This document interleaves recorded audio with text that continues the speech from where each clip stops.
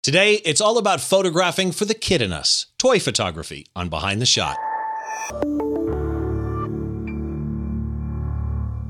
Hi, as always, welcome to Behind the Shot. This is the show where we try and get inside the mind of great photographers by taking a closer look behind one of their shots from conception to completion and all the stories and challenges that happen in between. I'm Steve Brazill. I've got a great show lined up for you today. And at the end of the show, I will tell you all about the critique shows that I'm doing with Don Komarechka. We do it through our Flickr group. So if you're interested in participating in the Behind the Shot critique shows, make sure that you either stick around until then or just jump to the end and you can find it that way as well. I'll give you all the links as we go throughout this show as well on how to reach me, how to reach Behind the Shot, and how to reach our guest for today. I'd like to welcome Mitch Wu to the show. Mitch, how are you, buddy? Doing really well, Steve. Thank you so much. Pleased to be here. Yeah, it's nice to have you here. I found out about you. Let me start here. Mitch is an LA-based toy photographer. And when I say toy photographer, it's not what a lot of people would think. You bring toys to life. And I found out about you because we have a mutual friend, Skip Cohen, who it seems everybody knows Skip Cohen. And then Dr. T, Larry from Platypod, the founder of Platypod, also suggested you to me. And I went and I looked at your work, and it really is a type of photography I don't think I see at all, if not a lot. How do you describe, because you're not just doing like a toy sitting on a shelf, right? You're bringing these things to life. How do you describe what you do? It's right. I mean, when I tell people that I'm a toy photographer, I think the very first impression is that I do toy photography shots for catalogs, white backgrounds. And although there's definitely a need for that type of photography, what I'm really interested in is creating dynamic images that tell stories. So it's all about storytelling with action and emotion and motion. So those three things. Yeah, those three things. Motion. You have motion, emotion, and action in all of your shots with inanimate objects. Correct. Yes. And it's awesome to me. What was fascinating to me is researching you. I found out that your background is illustration. You have a degree in illustration, right? That's right. That's right.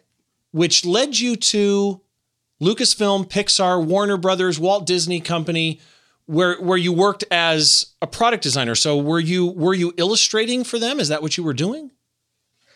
Yeah, it's a weird thing. You know, you go to school. For me, it was art school, 4 years. And as many young people do, they have an idea or a map in their head of where they think life is going to take them.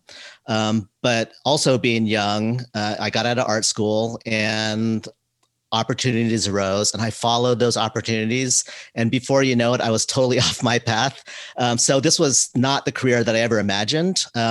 Interesting. My first job was in product design, and that was illustrating like these ceramic carousel horses. They were just drawings and they would be turned into ceramic figurines like in Taiwan. And that was the path that I was on. Then more and more opportunities, and you just get down this path and there's no way of turning back. At least you think that. No regrets. It led me to where I am right now and to what I'm doing right now. But yeah, it was a crazy, crazy journey. And part of it was, as you said, going to Disney. I was hired by Disney. They moved me down from Northern California. And that was the best job that I ever had. And I say job, what exactly, like a 9 to 5. What exactly did you do for Disney as an illustrator? I mean, you weren't doing cartoons. Were you sketching products or something? Yeah, it was a cross between, and this is what I did basically for a good 50% of my career. I was drawing and concepting out ideas for collectibles and giftware, which is figurines, whether they're made out of resin or ceramic. And then also managing the entire process of having those developed, which led me to living in Asia.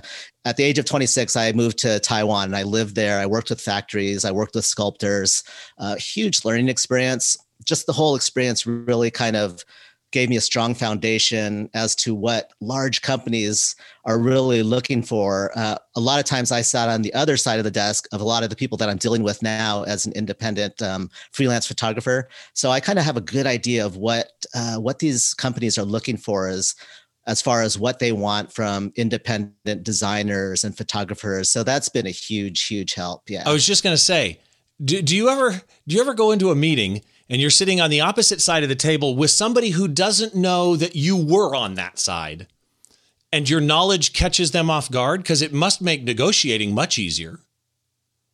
I think at this point, because it's been years and years since I've been at those companies, that almost everybody now has no idea that I used to work with Disney, how I had relationships with Warner Brothers, Lucasfilm. And I'm not real forthcoming about it. But it does, from my own point of view, it is a huge, huge advantage and help when dealing with companies because we speak the same language. I know what they're looking for. I know what's important to them, and I know what not to do. So yeah, it's been a big help in that respect. I can imagine there's times you know their goals. You possibly know how to articulate their goals better than they do. But your photography switch is fascinating to me because here you are, an illustrator working for these companies. Right. And you move into photography, but not toy photography, not anything to do with Warner Brothers or Disney or whatever. You move into corporate lifestyle and wedding photography, which that's right. Yeah. Is right. Yeah. Why? What? I guess the question is, when you're an illustrator, your degree is an illustration, you're doing these jobs, what gets Mitchell Wu to go take a right turn and then a sharp U-turn and go to corporate lifestyle and wedding photography? Right. In 2006, a couple of major things happened. I lost my older brother, and that was huge to me, very impactful. And I also had the highest paying job of my life, but it was also the worst job of my life. So I had these two things happen around the same time.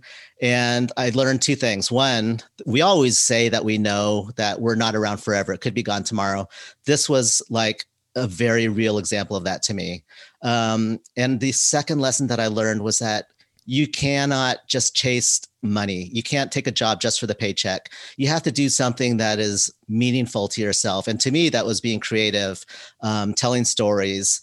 And when those two things kind of collided together, I really reassessed what I was doing with my life. I wasn't happy with what I was doing. I had realized once and for all that I was so far off my path that I didn't even know if I could get back to my path. And that path being the one that I thought I was going to be on when I was in art school.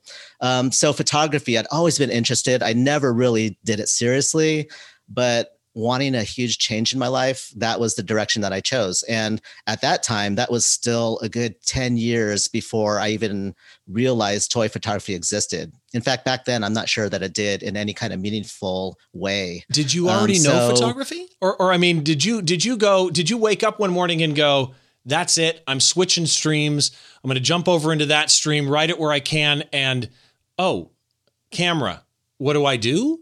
Or did you already have an idea? I knew that I loved creating images and I loved trying to tell stories with those images. But at the time when I made that decision, I think I may have been shooting with a point and shoot still. So I went out and I bought a Canon Rebel. Okay. I had this Rebel. I was so excited. I've got a camera. I'm going to do this. So I go out and I take photos. I get back to my computer to process them. Every single one of them was blurry. Like it was my first foray off the green square, and it's like, oh my God, this is not what I expected. P for professional. And it was a long learning process. And everything that I've done kind of taught me something new, which is basically my whole life anyway. But, and I'm still learning. I mean, who is a photographer that doesn't continue learning every time they shoot? I mean, that's kind of the nature of the beast. And the Canon XTI, the Canon Rebel XTI was my first camera ever. Right. And really for the time frame, it was a very good camera, but here's where your path and mine kind of converge. You move into doing photography, you move into doing corporate lifestyle and weddings, and then something changes that path for you and makes you stop doing weddings, and it's the same as me. So I DJ'd weddings for 18 years. I was booked usually 13 months in advance, all here in Southern California. And I mean, I had a very successful DJ business doing weddings. I've stopped 15 years ago probably, and I still get calls periodically that somebody accidentally got my phone number and I have to help them find somebody. And the reason I stopped is because my son was going into high school, and I was booked every wedding 13 months, every weekend 13 months in advance. Right. And I wanted weekends with my family. And correct me if I'm wrong, but that's kind of your situation where you didn't want to take weekends away from your daughter? Yeah, it's not kind of. It's exactly the same reason. My daughter was just entering high school. It was 2015, and she was a competitive swimmer. Everything was happening on the weekends, right? Of course, as you know, having been a DJ at weddings, weddings are weekend killers. There's no, there's no second thought about that. It's a weekend killer. And sometimes you have two. Saw her entering, I used to have two on a Saturday. Yes. Yeah. I've had Saturday, Sundays. So it's, as soon as she entered high school, it exploded in my head that I only have 4 more years left with her. And every year goes by quicker, as you know. They flew by. So and I didn't know what I was going to do. I literally, when I made the decision to stop shooting weddings, I had no idea what I was going to do, but I knew that I wasn't going to shoot weddings anymore. I was going to spend the weekends with my wife and my kid and just like be with them and experience her last years at home. More power exactly to like you. That's exactly mine. My son was in drumline and marching band, and they were at all the football games. And it was like, I want to be there and take pictures. That's what got me into photography. Right. Actually, I had never shot photos until my son was in marching band. And that's what the reason that I bought the Canon XTI. But here's Mitch photographing weddings, leaves weddings to do this. And somehow, which is just, I'm not sure you could explain it and I'd even understand it, but somehow goes from corporate and weddings to I'm done with corporate weddings. I want to be home on weekends, and works for Disney and Warner Brothers and Hasbro and Hot Wheels and Harry Potter and Fortnite and G.I. Joe and Toy Story and Scrabble and Power Rangers and Mattel. You end up making this switch to a field I honestly didn't know existed in this form. I mean, we all knew pictures existed on packaging. But that's correct. Yes. What you're doing is more like tour posters, pictures. How do you get what made you go toys? Okay. Yeah, I have to say that before I get into that, it's like you just described it. I've never been closer to the career that I imagined when I was in art school than I am right now, because I'm working with clients on a freelance basis. I always imagined that I'd be doing magazine covers as an illustrator, book covers, maybe movie posters, editorial illustrations. And, as a toy photographer now, I've done like 4 or 5 magazine covers. I've done a lot of editorial illustrations. I've been in tons of magazines. So it's just been a blast because I feel like I've kind of come full circle. My dad asked me the other day, last time I saw him, so do you think you got anything out of art school? Was it even worthwhile? And I said, Dad, because, he paid for it. And I said, Dad, you know what? I don't think I'd be doing what I could do right now without having learned what I did in art school, which was composition, lighting, storytelling, how you direct the eye through your images. So I do consider that light, portion, shadow, that education that I got. Yeah. Exactly. Critical to what I do now. Back to the question of how I even discovered toy photography. I was on Facebook. My nephew, who's also a very, very good toy photographer, I started seeing photos of his on Facebook, and to me, and this was around 2015, 2014, and they looked really cheesy. I'm not going to lie, because I think the art form at that stage was really in its infancy. People were just starting to get involved with it, and it was just starting to develop. But that's when I saw it, and he invited me. Hey, said Uncle Mitch, next time you're up in San Francisco, come on out, bring your camera. We'll go out to a park and we'll shoot some toys. And took several months for me to do that, but I did get up there, went to a park. He loaned me some Stormtrooper action figures because I didn't have any toys, and we just shot toys. Based on what's behind you, you do now. Yeah, I do now. But it's interesting because I would say that 99% of toy photographers, and there's a lot of them, they all started off as collectors and toy enthusiasts. And they don't have a photography background. They started sharing photos of their collections with other toy collectors, and they started doing this on Instagram. at some point, somebody started getting creative with it, and it started to spread, and people started seeing what they were doing, and that's when they became interested. They started with cell phones. They graduated to point and shoots and DSLRs. And if you go onto Instagram now, if anybody goes on Instagram and looks at the hashtag toy photography, minds are going to get blown, because just in 5 years, I've watched it progress from really crude, cheesy, rudimentary toy photos to like really, really sophisticated imagery that is just mind blowing. Every time I go into Instagram, my jaw drops. Okay, but I've looked around and I don't think anything equates to yours for me. You mentioned magazine covers and stuff. I do want to mention you've been in New York Post, UK Daily Mail, WGN, PBS, stuff like that. Right. You became the first ever photo exhibitor at the Toy Fair in New York in 2020, cutting the ribbon with Shaq. And I mean, literally, your trajectory is very, very fascinating to me. And it's funny, when I first saw your work, growing up, my brother did film in the days. We're talking 70s. And I'm trying to remember, it was either a Maya Secor or a Minolta or something like that. And he used to take toy airplanes, like model airplanes that we build. Right. He'd put them in a trench. He'd break the wing. He'd take like steel wool and stuff it inside the wing and light that on fire, which caused smoke. Right. And he would take pictures of it. And as soon as I saw your work, I'm like, my brother would absolutely love this stuff. And now, wait, what year was that? 70s. What year was that? Would have been probably mid to early 70s. Wow. That's cool. That's cool. And that to me is what you're doing today, except elevated to the professional photographer level. Marvel has a thing called 616, which is, I'm going to read the description here so I don't mess it up. Where is it? Anthological documentary series airing on Disney Plus about the rich historical, cultural, and societal context that has become inseparable from the stories of the Marvel Universe. And it's Marvel.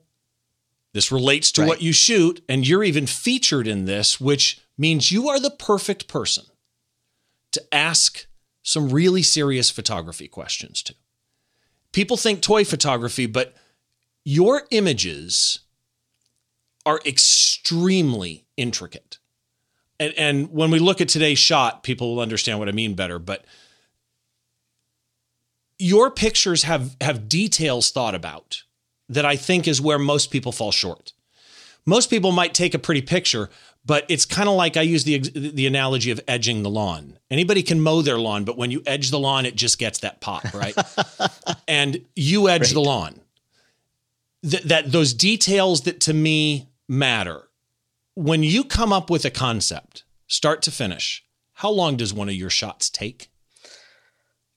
Obviously it depends on what the image in my head is. And today, I would say the most critical, time-consuming part is coming up with the idea, because I really try to be story-based, and I really want to have something to say. It could be really silly and dumb, but I really want the image to say something.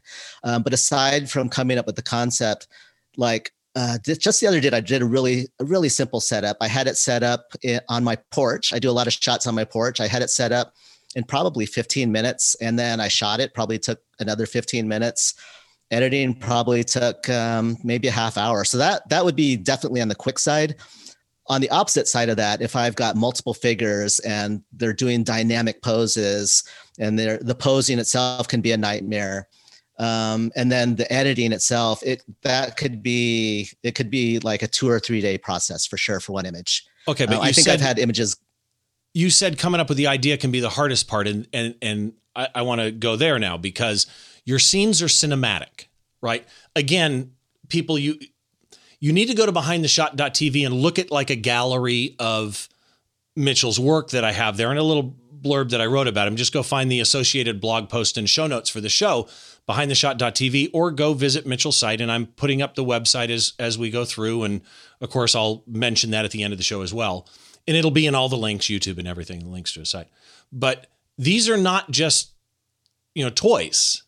These are cinematic scenes. So where do these ideas come from? Yeah, pretty much. They all come from my head, but they could come from numerous places. It could be just simple observations while I walk down the street, or it could be like one of the areas that I get a lot of my ideas from that I love to mine is. So the thing about these characters, they're all pretty well known. They're pop culture, Star Wars, a stormtrooper, Darth Vader. We know these characters because we've been Buzz and told Woody. what to know Yeah. about them. Yeah, I mean, what we know about them is what the creators tell us to know about them.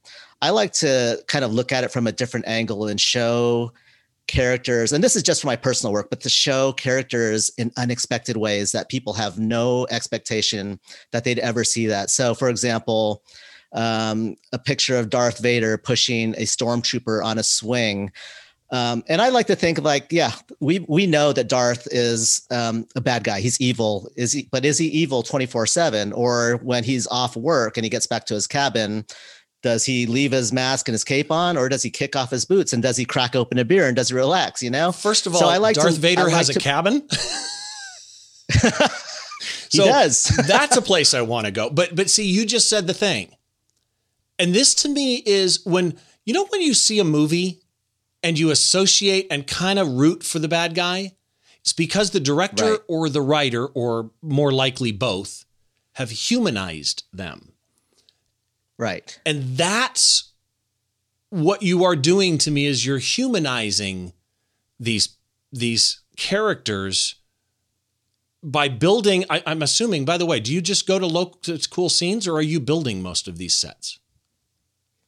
Most of the sets that you see were just either found around my yard or home, or I set them up either in my backyard or on my porch. Most of the images that you're going to have in your gallery were most of them are on my porch. Like if you go to my website or my Instagram, I would say 7 out of 10 shots are taken on my porch. Okay. The rest maybe are in the backyard. If I'm doing a lot of water, like a watery scene, that's usually on my patio. I used to go to a park a lot, but then I realized that I can create most of the stuff that I need to create around my home. Because you don't need big space, right? I mean, what's a scene take up space-wise? You don't need space. Like when I shot weddings, you're always like, where am I going to shoot the portraits? Where can I get some decent space? With toys, it's like, you have 5 feet of space or less, much less actually, depending on the toy, and you've got your set. You have all the space you need. But some toys, what's the biggest toy you've ever what's both? What's the smallest toy you've ever photographed and the largest? The smallest is probably like this little Ant-Man figure. He's not articulated. He's just like this little running pose. And he's maybe 3/4 of an inch, if that. The biggest one would probably be like when I did some work for Mattel, they had this line of dolls. They're not Barbies, but they're similar. And I think those are like 11 or 12 inches. So yeah, that's the range. And it's a pretty good range as far as toys go. I thought I had seen something about a big car or bus or something. Okay, yeah, you just corrected me. That's the biggest one. That was Barbie related. That was her dream RV or dream camper. Okay. And that thing was, I don't know, it was this big and it weighed over 6 pounds. So that was definitely the largest toy. Okay. Yeah. See, this definitely is just the largest toy. This is one of those genres where I would have never thought of this, even though I should have. My brother effectively was doing this in the 70s, just for fun. Right. But it's a fascinating thing to me because it really is, you get to photograph childhoods. You get to tell the story of our childhood memories. And that really is really special. Yeah. So back to your question about where do I get my ideas from? You just reminded me that the other huge component of my toy photography is nostalgia. So if you look at the images that I create, a lot of the toys will be from like movies or shows or toys that I had when I was growing up.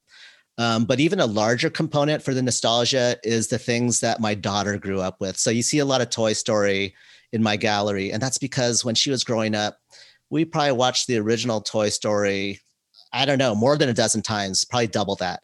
And her favorite book growing up was Where the Wild Things Are. Oh, and great book.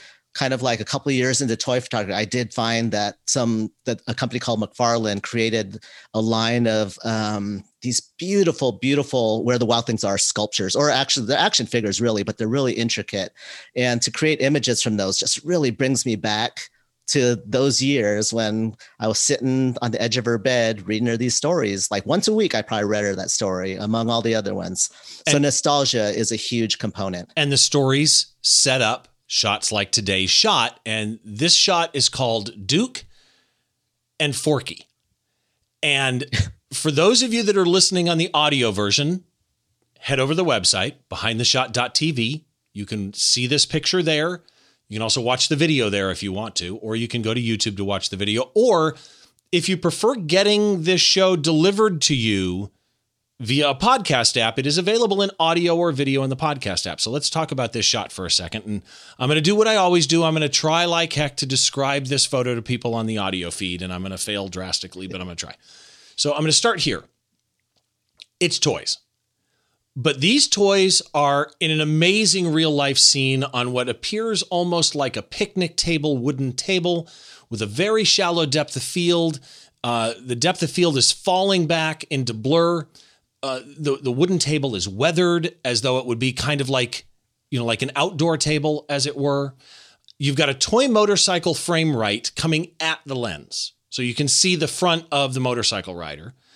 The motorcycle has jumped off the table, and the motorcyclist's right leg, so frame left, is kicking over a glass of milk onto a living spork, which is a spoon and a fork combination type thing.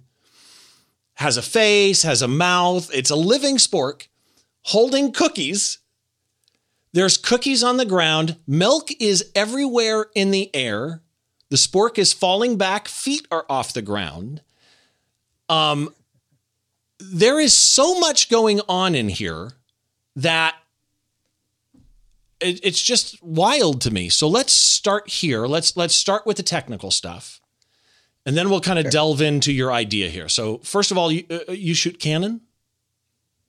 Yeah, I'm using the Canon 5D3, which is most of my equipment's holdover from the wedding photography days. Yeah. Okay. And what would you have shot this with lens-wise? I would say that 95% of my images are shot with the Canon 135 millimeter f2L. Okay. Now that's not a macro lens. Why? Correct.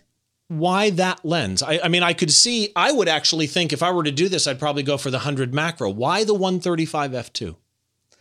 It's such a good question. I have such a deep answer for you because I had it from wedding photography. Seriously, but you nailed it because most toy photographers who have been upgrading their equipment do shoot with a 100 millimeter macro. I use this because first of all, I had it. Second of all, because when I photograph weddings, it was definitely one of my favorite lenses. It's obviously a prime lens. It's very light. It's probably one of the sharpest lenses in my kit. I do like its 135 millimeter because, as you can see with this image that you're talking about, there's a lot of milk splashing about. And if it's not milk, I'm like blowing off explosions with fireworks, or I'm like blowing dirt and debris all over the place. It gets really messy. So having the 135 lets me get back a distance from the scene, but still give me a really beautifully compressed image. Hold on. So for that reason, yeah. You're blowing stuff up with fireworks or blowing milk and stuff around, but the camera's far away. Right. You see where I'm going with this? Are you using a wireless trigger? What are you triggering with? Yeah, exactly. Infrared wireless remote. It's my very cheap assistant that I have with me on every shoot. And it's been a lifesaver because otherwise I know some people, like if they're beginning, they will set the timer and run over and do something, but that's just crazy. It's really crazy because especially for shots like this, you want to try to capture from start to finish that splash because you don't know what you're going to get. A lot of things I can control, I control as much as I possibly can in this image. The one thing I cannot control is how that milk is going to splash. I have a pretty good idea of how it's going to splash after I've done it so many times, but still it's uncontrollable. And so you want to give yourself the best chance possible of capturing a really dynamic splash that really helps tell the story of what's happening. Okay. So I want to touch on focus in a minute, but first of all, let's go through the technical stuff again. What would an exposure on a shot like this be? Because you froze the milk. And what's interesting is you froze the milk, but you didn't freeze it in a way, like if it was blurry, it would lose effect. This is one of those where the motion blur would not work. Having it frozen works. And yet because it's liquid, it still has that bendability, flexibility look to it. Absolutely. What would you have shot this at? I tried to shoot all of my practical effects, which have a lot of movement, at least 1,000th of a second. I think this was at a 1/1600th. Wow. Yeah. Okay. And even faster if the light is good. But in my kitchen, which is where this was shot on my kitchen table, I have a large window camera right, but I usually keep the blinds. I kind of modulate that light with my blinds. It's very low tech. And then I have another LED light camera left providing fill as I need. And sometimes I'll have little lights to the rear providing some rim light as well. So you use constant light. Yeah, the faster the speed. I do use constant light. I when I first started, lighting and certain things, especially lighting, is what I had to modify and acquire when I switched over to toy photography. I started by trying the speed lights, but it was just too much. It was overkill. And having continuous lighting really is so much more useful to me, to be able to see how light falls and shadow falls real time, and knowing what you see is what you get. So it actually saves me a lot of time.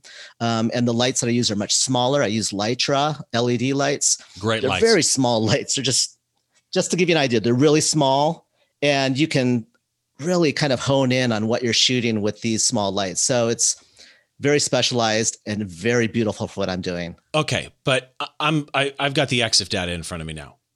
f2.2, ISO 2000, that got you to the 1/1600th of a second. Right. Manual white balance, it shows. So you're setting the white balance to match your lighting, but here's where I get confused. You're shooting at 135 millimeters at f2.2. Right. Your depth of field, as we can see in this picture, your depth of field is not huge, right? Right. I'm assuming you pre-focus on the motorcyclist and the spork or whatever, but then you're going over there, moving that glass, and I've got a picture I'll bring up here in just a second, but moving the glass to make the splash. I'm not going to spoil that secret yet, but still it brings in a focusing issue because the glass is sharp. So you're just careful to keep it on the same plane as them. Is that what you're doing? In this shot, yes, exactly. They're all on the same focal plane. That's part of the challenge or time consuming aspect of, especially when I have a number of figures, if I want them to be all in focus, it's making sure that they're all somehow on the same focal plane. I can focus stack, but for this image here, it was definitely, they were all in the same plane. Okay. Yeah. So wait a minute. You're using a remote. Are you going click, click, click, click, click, or how are you triggering multiple shots? I just keep my finger down on that button and it goes. And just keep firing. So you're in high speed continuous mode. I am, yeah. This shot was actually the cover of a magazine. Right? It was En Voyage magazine. Correct. And is that what this was shot for? No, it's not. That was a bonus. This was shot. Okay. So since I used to work for Disney back in the 90s, I worked for them for 6 years. That was my before life, before photography. Since I began toy photography, like having Disney as a client was like on my toy photography bucket list. And I tried, I never thought it was going to happen, but it was probably like in June of last year when I got contacted by Disney and said they wanted me to create some images, a series, I think it was 6 images to promote and celebrate the release of Toy Story 4. So there it was. And this was one of the images that I created for that campaign. And it ran primarily in the UK. But it was a lot of fun to work on. And what I'm finding more than ever now is that people are very familiar with my work and they know what I do. So I basically get to run with it as far as my concepts are. In this case, for Disney, there were no approval concepts needed. I just went to town and did what I wanted. It was fun. It was a lot of fun. You're telling me a corporation like Disney hired Mitch Wu and didn't do what I would expect they would do, which is 3 suits standing around you at all time, wanting you to shoot tethered to see exactly what was coming up on an iPad they were holding wirelessly in their hand. Right. To be able to approve or deny a shot? That never happens. That never happens for me. Really? Yeah. So a lot of clients will want to see concepts for approval. And I do ask that any approvals happen at the concept stage, because once I shoot, having to make any changes could mean an entire reshoot. So if there's any kind of approvals, it's at concept stage, and I'll either sketch them out or I'll do a quick iPhone down and dirty composite of some photos. But that's it. So during that concept stage, is it all your concept, or do you ever get, I hate to say this, but your old job, right? Do you ever get those illustrators and designers come to you and go, Mitchell, this is what we're thinking? And is it ever collaborative like that? It's collaborative in the manner that they might have a theme that they're trying to address or a goal. And then they'll ask me to come back with some concepts. That's basically how it's done. Yeah. Wow. That's interesting to me. So let's go ahead. But this shot was complete, blue sky, open to whatever I came up with. Obviously, if I did something that they didn't like, they would have told me as I submitted the image, but it was all great. It was all wonderful. I love that. I love when people, it's the old saying, hire a person that can do the job and then let them do the job. And your work speaks for itself. So let's talk about the behind the scenes a little bit here, because this is actually really fascinating to me. So From a behind the scenes point of view, this is how you angled everything. And it's interesting because the melt glass has, what are those? They can't be just wires. They wouldn't hold up the melt glass. Are they like steel? It's just wire. I mean, it's a thicker gauge wire, obviously, but that's like, as I said before, when I first saw people's toy photography, like my nephew's, the first question, like I remember he had like a little BMX bike with a Ninja Turtle jumping across something. And I'm going, how did he do that? Did he just kind of throw it there and just happen to catch it at the right moment? But as you know, especially now after seeing the image, there's like on a shot like this, there's no way you could do that. I leave as very little to chance as possible. So that's why you'll see the glass propped up on wire in the exact position that I want it. You'll see the Duke Kaboom on the motorcycle at the precise angle, again on wire. With a wire on the other side, right? Yeah. And even the little cookies that seem to be like being disrupted from the movement, they're all propped up on little wires at the angle that I want. So as is Forky. But the idea is, as is Forky. The idea is that everything is kind of like in motion, the table shaking. So you're getting a lot of movement, even on the cookies. But again, it's all controlled and very planned out. And then we get to the fun part, because once you've got it all propped up and you focus on what you're looking at here, so nothing is really moving, you get your focus, then you walk over and you do this with a can of computer compressed air, like you would blow a computer out with. Correct. And I love it. Now, this behind the scenes shot, though, is interesting to me because the actual shot, right, does not have milk all over the table. But the behind the scenes shot with the air is at the point the milk's all over the table. So here's the question. Right. You blow the air in like this, milk splashes. Let's be honest, splashes are different, right? We've all done water drop, or a lot of people have done water drop photography, and no two water drops are the same. How many times did you have to clean this up and re-go? That is the time-consuming aspect of liquid photography, is the cleanup and the reset. I don't remember how many times. I do remember I'm trying to remember this image. No, I don't think it was this image. I do remember doing another shot similar with a glass of milk or some of water that I actually nailed on the first time. And that was such an anomaly that it never happens. But for something like this, typically, probably at least a half dozen times, so at least a half dozen times. It could be more for sure. Just take the shot, reset, clean, do it again. But each time you're getting some shots before the milk hits the table. And your wife Correct. is standing in the kitchen going, "What are you doing?" I'm not cleaning that. She's never around when I do these shots. Yeah. That's the other part, is the cleanup. Here's something I'm curious about, because obviously this is not what I shoot. It's fascinating work to me.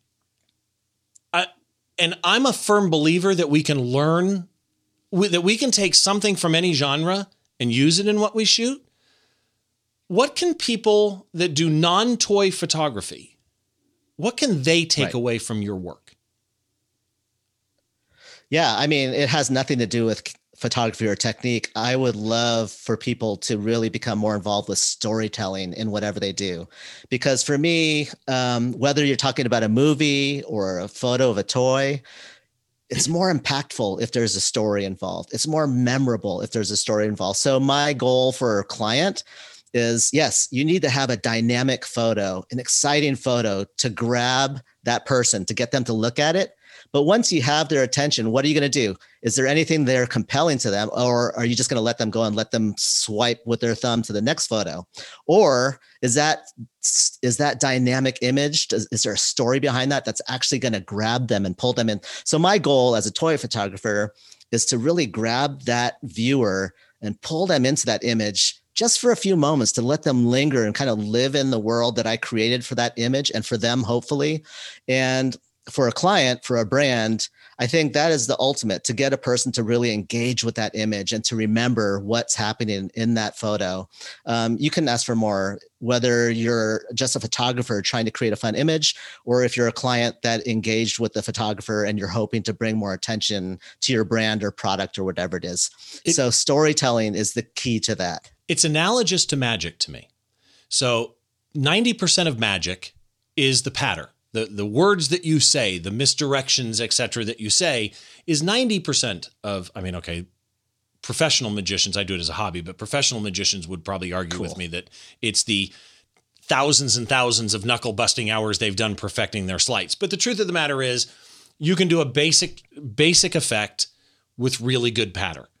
And that, to me, it's that magic of getting somebody for a moment to suspend belief. Right.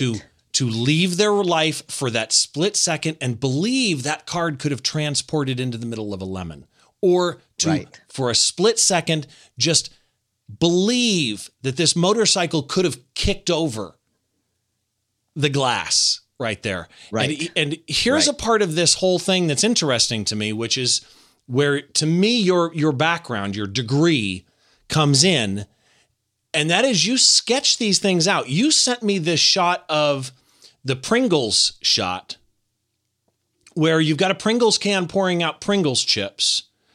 And then you have characters, on the chips or floating through midair, and chips that are falling down. And there's a full hand-drawn idea here. Do you do that for every shoot? No, I don't. But for some client shoots, they'll ask to see the concept that's in my mind. And in those cases, I will and it may or may not be as tight as the one that you're discussing. But they do have at some point a very good idea of what I'm going to shoot. But for my own personal work, it's rare that I'll do that. A lot of it gets worked out on the set when I'm putting stuff together. I'm working on different angles, positioning, to get the most emotion out of it is really what I'm trying to do. So it really is in my head, and then it goes straight to the set. Yeah. So here's my big question I'm guessing, other than the lights, the supports, the camera, you had a tripod. That's probably the only other gear you use, right? Yes. I mean, the air can, all that, but camera wise is probably that. So primarily that's it. Here's the hard question for me. There is no way I could have photographed this image and not completely blown out the milk clipped highlight reflections on the glass. There are no hot spots anywhere in nothing in here. And the picture is almost all white. I mean, okay, the background, the table aren't. Every single character here had the ability to clip because they're white. How did you not? Do you underexpose? I don't go forward and purposely underexpose. I just try to nail my exposure. I don't know. I'm just going to say I got lucky on that one. I'm not buying it. I'm just not buying it. There is no way I could have.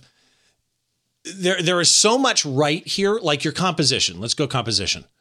The spork, the biker, both at rule of thirds. Horizon of the table in the back, just slightly below horizon, about at the bottom rule of third, right? The splash, and this is why it takes you 10, 12 times to clean up the table. The splash, had it gotten too close to the edge. Now, of course, you could have cloned it out in post for all I know, but the spread of that splash, how close it got to the edge, could unbalance the picture actually very quickly. If it was, for example, it's heavy at the bottom where it's splashing out of the glass, but then the drops dissipate, but you have a couple of big ones. If that got too many heavy ones at the top, wouldn't have worked. They had to dissipate evenly and be smaller farther away, in my opinion at least, as they do, for this to work the way that it did. So here's my question. When you're composing this shot or any other shot, is there a goal that Mitch has in mind of this is what I want? Or do you generally work off standard, because of your drawing background, your standard compositional rules of Fibonacci spiral or rule of thirds or whatever? Yeah, I mean, I wish I had a good answer for you. I don't really overthink these things. You're but just it naturally, really has this to, is killing me. No, I mean, it all has to be focused on the story. So the best way that I can tell the story, yes, I'm thinking about compositions, and I'm definitely thinking about the quality and the character of the splash in this case. Like you just said, thank you for noticing. But you noticed it, right? It's not just me, please. No, I specifically, like, I'll tell you that I consider the splash the third character of this image. Yes. So I have Duke Kaboom. Yeah, I have Duke Kaboom. I have Sporky, and I have that splash.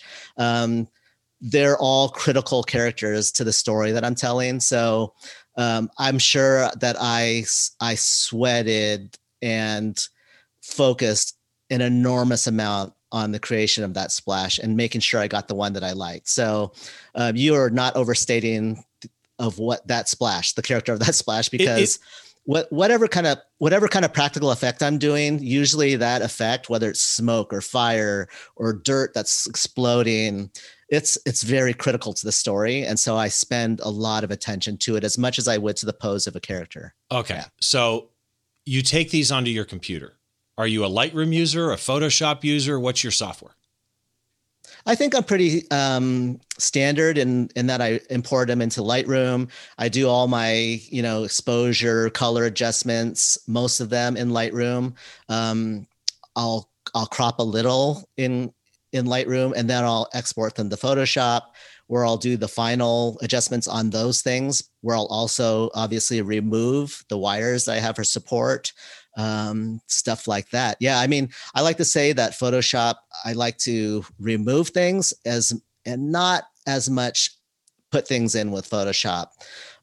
There's a lot of schools of thought on Photoshop, I'm sure within all of photography, but also within toy photography. There's people that think using Photoshop is cheating. Of course, I don't agree with that. Right. But more power to you if that's the way you like to work. I'm more of the philosophy that there's nothing wrong. Just do whatever you want to do that gets you to the image and story that you want. And for me, it's Lightroom and Photoshop. Sometimes there's very little Photoshop. Sometimes there's a lot of Photoshop. Was this one a lot or a little? This one was a normal amount, in which case I mostly removed the wires. I'm thinking I may have composited a part of a splash from another image to this to give it the right character that I wanted. But other than that, it was just a normal amount of Photoshop, pretty much. I mean, basic editing. And to remove the wires, I'm assuming you shoot a plate shot before all this happens so that you have the table without the wires. Generally, I will do that, but I have to tell you, if there's wires behind the splash, it does, or if there's like I'm using a fog effect with atmosphere aerosol, the spray, the fog in a can, or if there's smoke, it almost does me no good to do that because the background is going to be so different than the shot that my final shot, that it almost ends up being more work than actually just cloning the wires out. Okay. Yeah. So I do critique shows with my buddy Don Komarechka, who's a macro genius. I've seen. Yeah. I've watched some of those. Don is like next level to me. And periodically we get people submit toy shots. And same with local image competitions that I do, where people will submit toy shots. And I always tell them to go look up Mitchell Wu, because inevitably they make what would arguably be avoidable mistakes had they just seen what could be done. They're doing what's in their head and they haven't elevated there yet because they just haven't envisioned it. Right. But when they see you, they envision it. So here's my question is, what is your tip for people who want to try this? One tip that will at least give them a little step up. This is going to disappoint you, but again, I get this question a lot from people who are just starting, or even I get a lot of emails from parents of kids who are doing it and say, what can my kid do? My first answer is tell a story, because I can tell you exactly that I've seen images that tell incredible stories that are technically really, really have a lot of problems. Okay. And I've seen technically excellent images that have nothing to say. And I much prefer the former, which is story based. I don't care about your technique. Yeah. That's going to come if you keep shooting. But having said that, I think one of the big things that I would recommend is bringing your camera down to the toy level, because a lot of beginners will stand up a lot higher than the toy. And when you get down and shoot at the toy level, it makes it so much easier for the viewer to kind of enter that world. Same as when you shoot kids or dogs, you get to their, you're right, to their eye level. I looked up some of your interviews, and Mojo Nation, and people can Google it, Mojo Nation. I think I may even have a link to this in the show notes. You made a quote in this interview that I find fascinating about how you got a gig, and quote, "They found something on another photographer's Instagram page which made them uncomfortable. So the opportunity went to me. So always remember that what you put into the world, especially on social media, becomes a large part of your brand." And I think a lot of people forget that. And I love that quote. I think it's a great tip. So let's finish here. If Mitch Wu were to tell people, you may not know this photographer, any genre, but you really should see this photographer's work, who would it be? Yeah, I will say that he's a photographer, but first and foremost, this individual is a cinematographer. His name is Neville Kidd, double D at the end. And I first became aware of his work and I didn't know who he was, but I've seen his work through different television series, but it was most recently on the second season of the Umbrella Academy on Netflix that I was literally blown away by the images and the cinematography, so much so that it really kind of motivated me to look at the way I'm using light. And after doing a little research, I've seen both seasons of Umbrella Academy. What was the Neville Kidd part in that? He's the cinematographer. Oh, on Umbrella Academy? So, yes. Yes. So specifically in the second, you've seen both seasons, right? Yeah. So in the second season, there's a scene where I forget, I'm not going to tell any spoilers, but there's a scene that comes up where one character confronts two other characters in a barn, and there was light streaming in through these barn windows, and he had the strong rim lighting on one side of his head, and it was just gorgeous. And so after that, I started like looking really closely at the camera angles, the lighting, everything that Neville was doing in this show.